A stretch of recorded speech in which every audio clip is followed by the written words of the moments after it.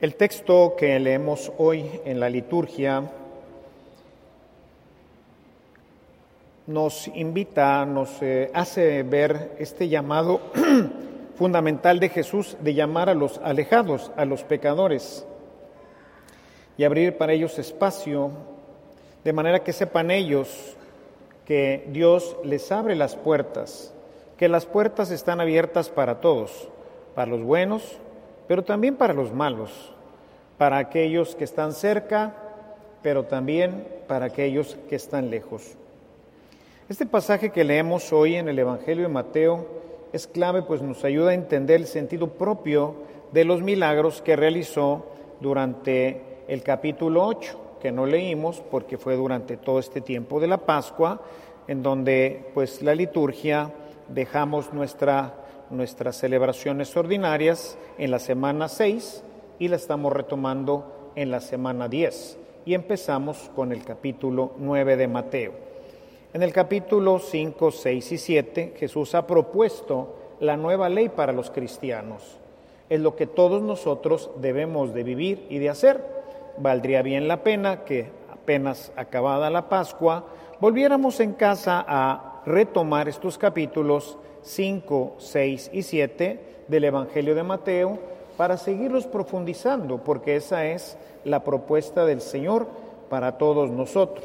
De manera especial creo que sería pues importante que los muchachos, ¿verdad?, que hoy nos acompañan, y en general todos, esto lo tuviéramos siempre como parte de nuestra relación cotidiana con el Señor.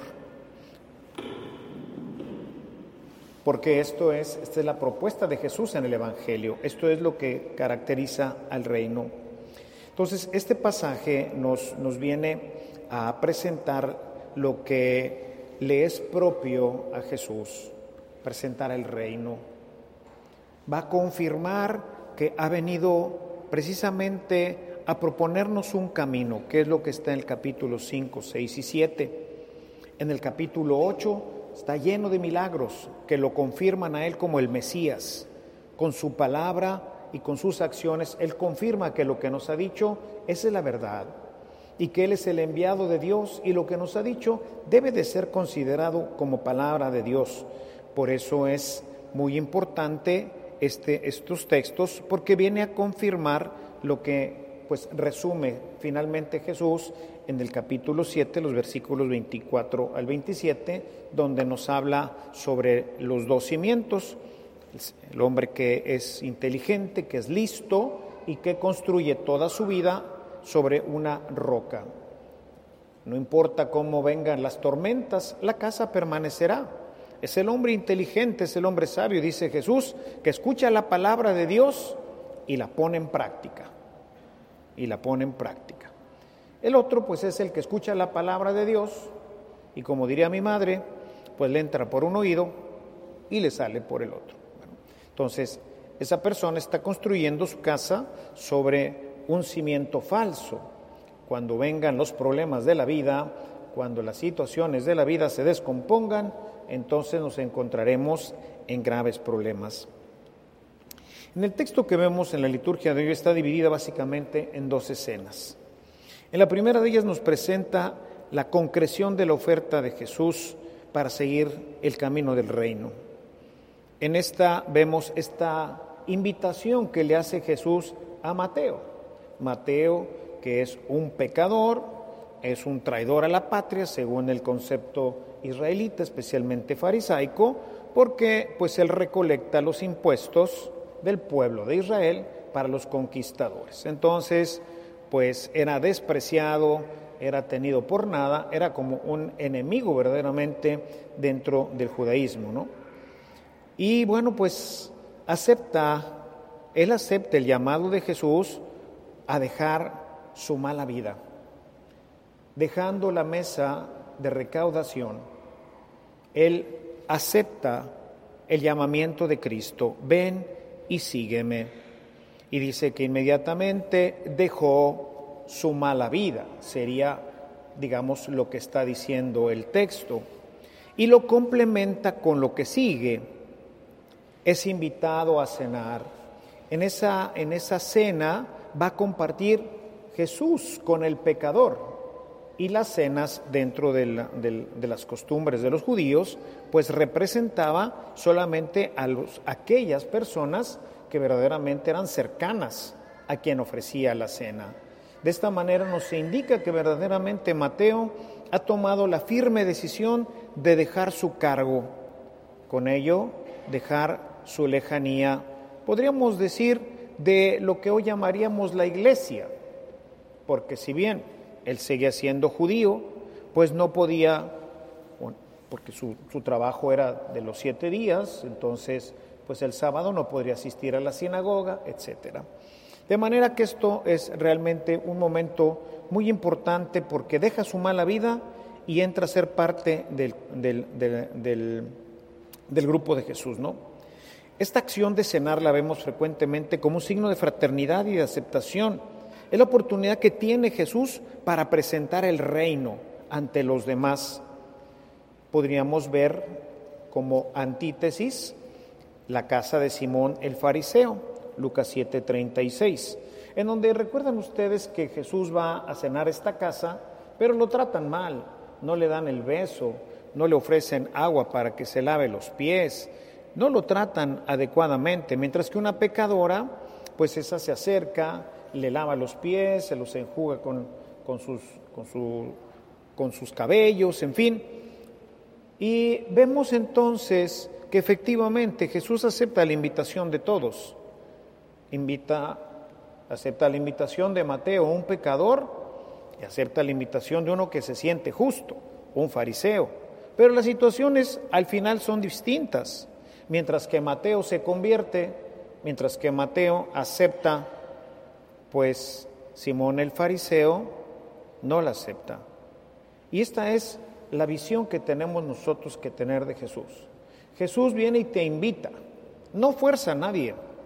Nadie está obligado a venir a misa, nadie está obligado a ser cristiano, nadie está obligado absolutamente a nada. Es simplemente una invitación, ven y sígueme. Si quieres vienes y si no, no. Pero a nadie obliga, no es obligación, es verdaderamente un acto de amor. Es una decisión personal seguir a Jesús. Y esta decisión cada uno de nosotros tiene que tomarla. Ustedes, muchachos, ahorita, en su retiro o en algún otro momento, si no la han tomado, tendrán que decidir ser cristianos con todo lo que esto implica o ingresar al mundo de la juventud moderna, que es el mundo de los paganos. Pero es una decisión que cada uno en un momento dado debe de tomar. A partir de ese momento, Leví, Mateo, decide seguir a Jesús y no regresará nunca más a esa mesa de impuestos. Él empezará a ser un discípulo de Cristo. La segunda escena que nos tiene el Evangelio de hoy nos presenta a todos los amigos de Mateo, pues obviamente pecadores, porque los justos, los que se sentían buenos, pues esos no se juntarían jamás con este Mateo, que era un cobrador de impuestos. Así que ¿quién iba a estar allá a la mesa de Mateo?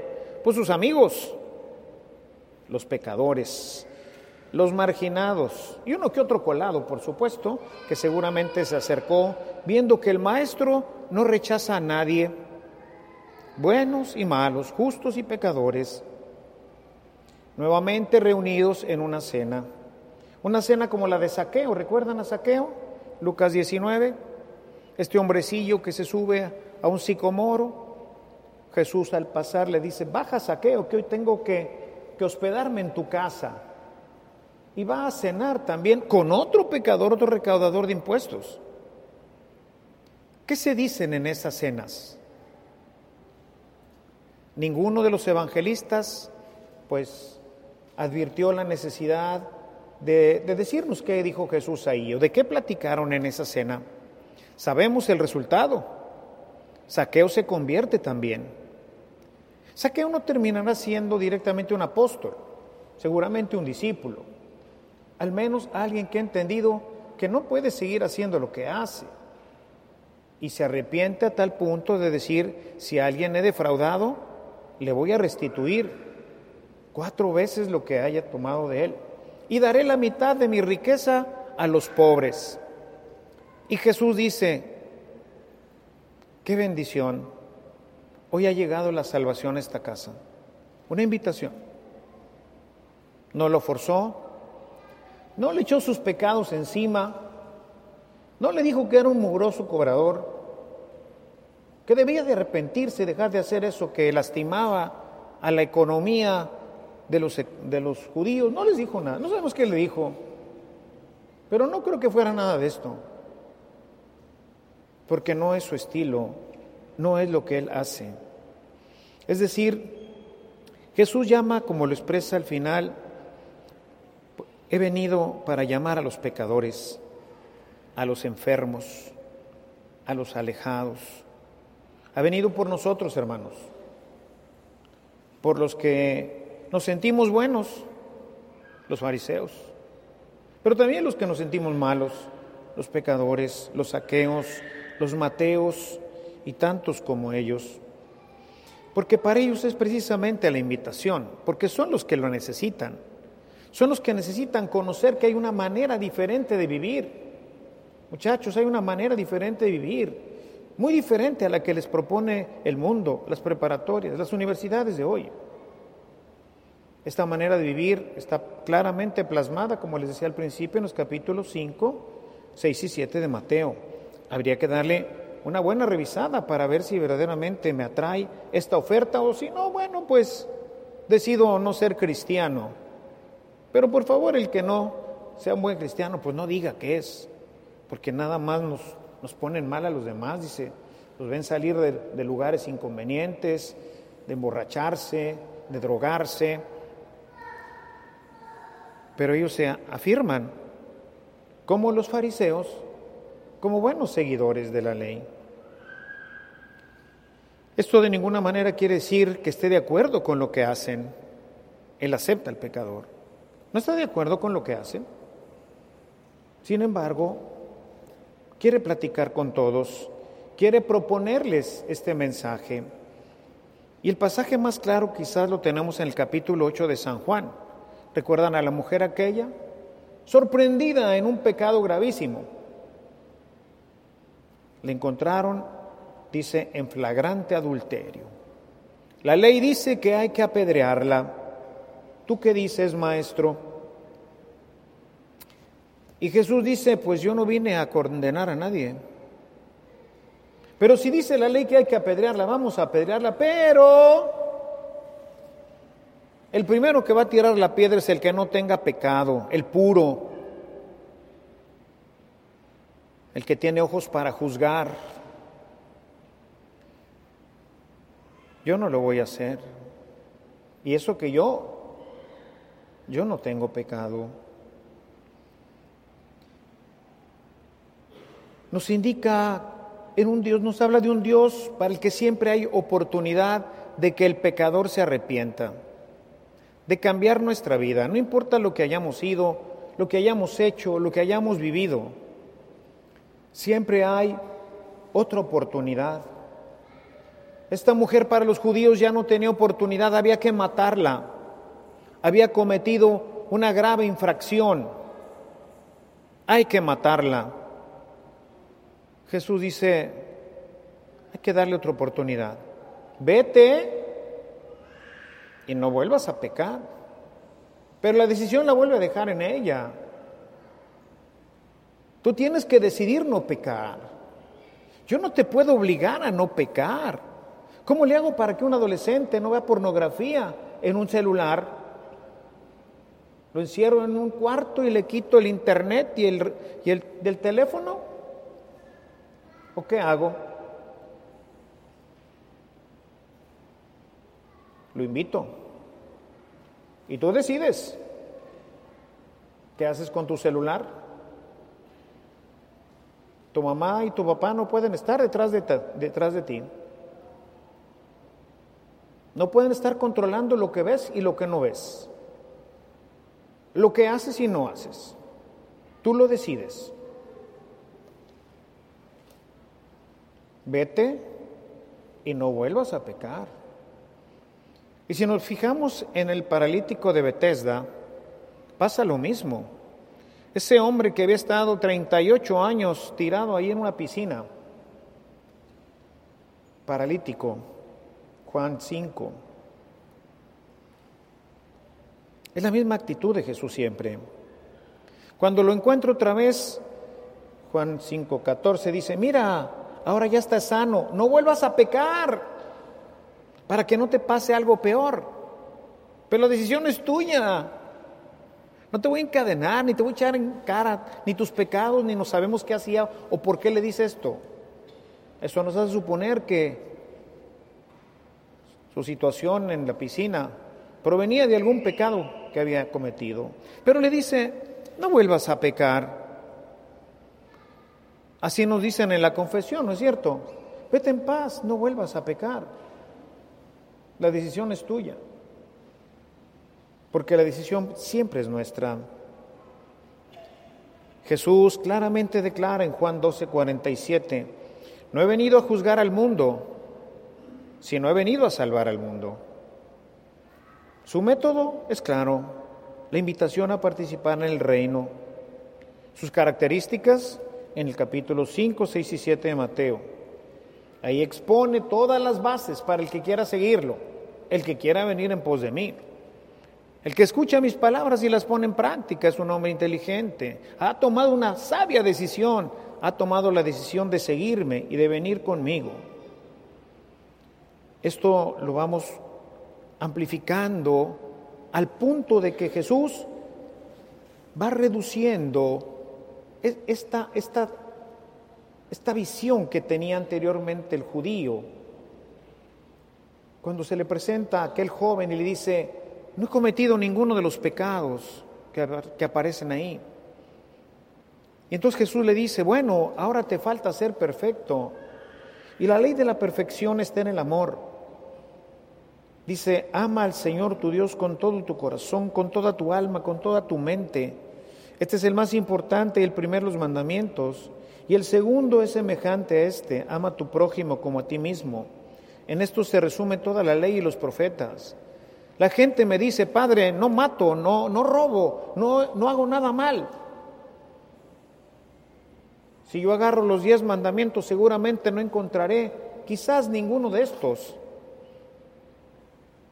Porque no fornico, porque no deseo a la mujer de mi prójimo. Pero ¿y cómo tratas a tu esposa? En la intimidad. O a tu esposo. Pero eso no está en los 10 mandamientos. Obedezco a mis padres. Pero verdaderamente les muestro mi amor a mis padres con lo que hago, como estudio, como respondo. Pero no está clasificado, chicos, eso no está clasificado. Eso tiene que ver con el amor a mis padres. Es una expresión del amor. El fariseo es al contrario. El fariseo siempre se va sobre la ley. ¿Sí? Pago el diezmo de todo. Ayuno 2 veces a la semana. No soy como ese pecador. Así a veces vamos avanzando también nosotros en una visión farisaica, siempre buscando el resquicio de la ley, sea para condenar como para escaparnos.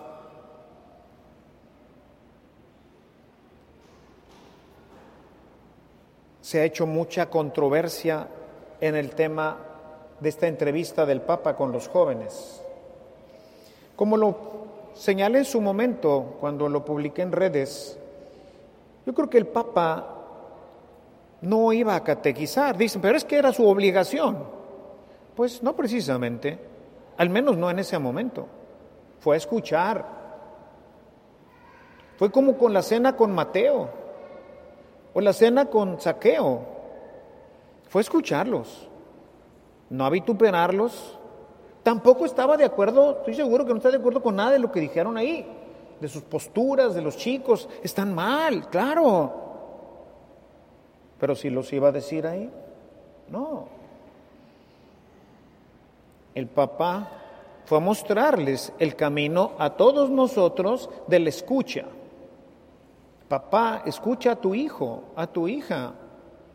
Hijo, escucha a tu padre. No juzgues.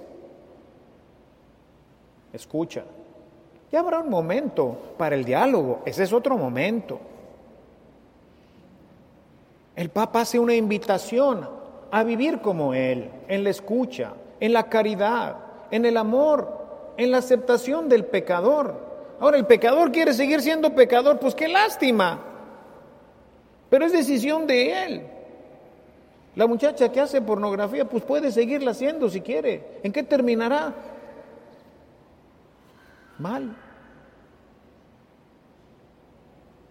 El homosexual, igual. ¿Te tengo que obligar? No. Te vengo a ofertar. Te vengo a ofertar la vida del reino, justicia, paz y gozo. Vengo a decirte que puedes ser inmensamente feliz y no andarte construyendo paraísos artificiales que terminan en el vacío, en la oscuridad y muchas veces en la muerte. En esa búsqueda de la felicidad que solamente se encuentra el Cristo, nos vamos construyendo paraísos artificiales de droga, pornografía, alcohol y demás cosas. Terminan siempre en la soledad, en la muerte, en la destrucción. El Papa presenta ahí un rostro de Cristo, el rostro de alguien que vive en paz y que vive con el gozo del Espíritu Santo continuamente. Es la oferta. Era la oferta para los chicos, ser como Él. Y no encontrar en toda esta serie de elementos, en este menú que nos presentan en cada uno de estos muchachos, lo que el mundo ofrece y que finalmente no da vida.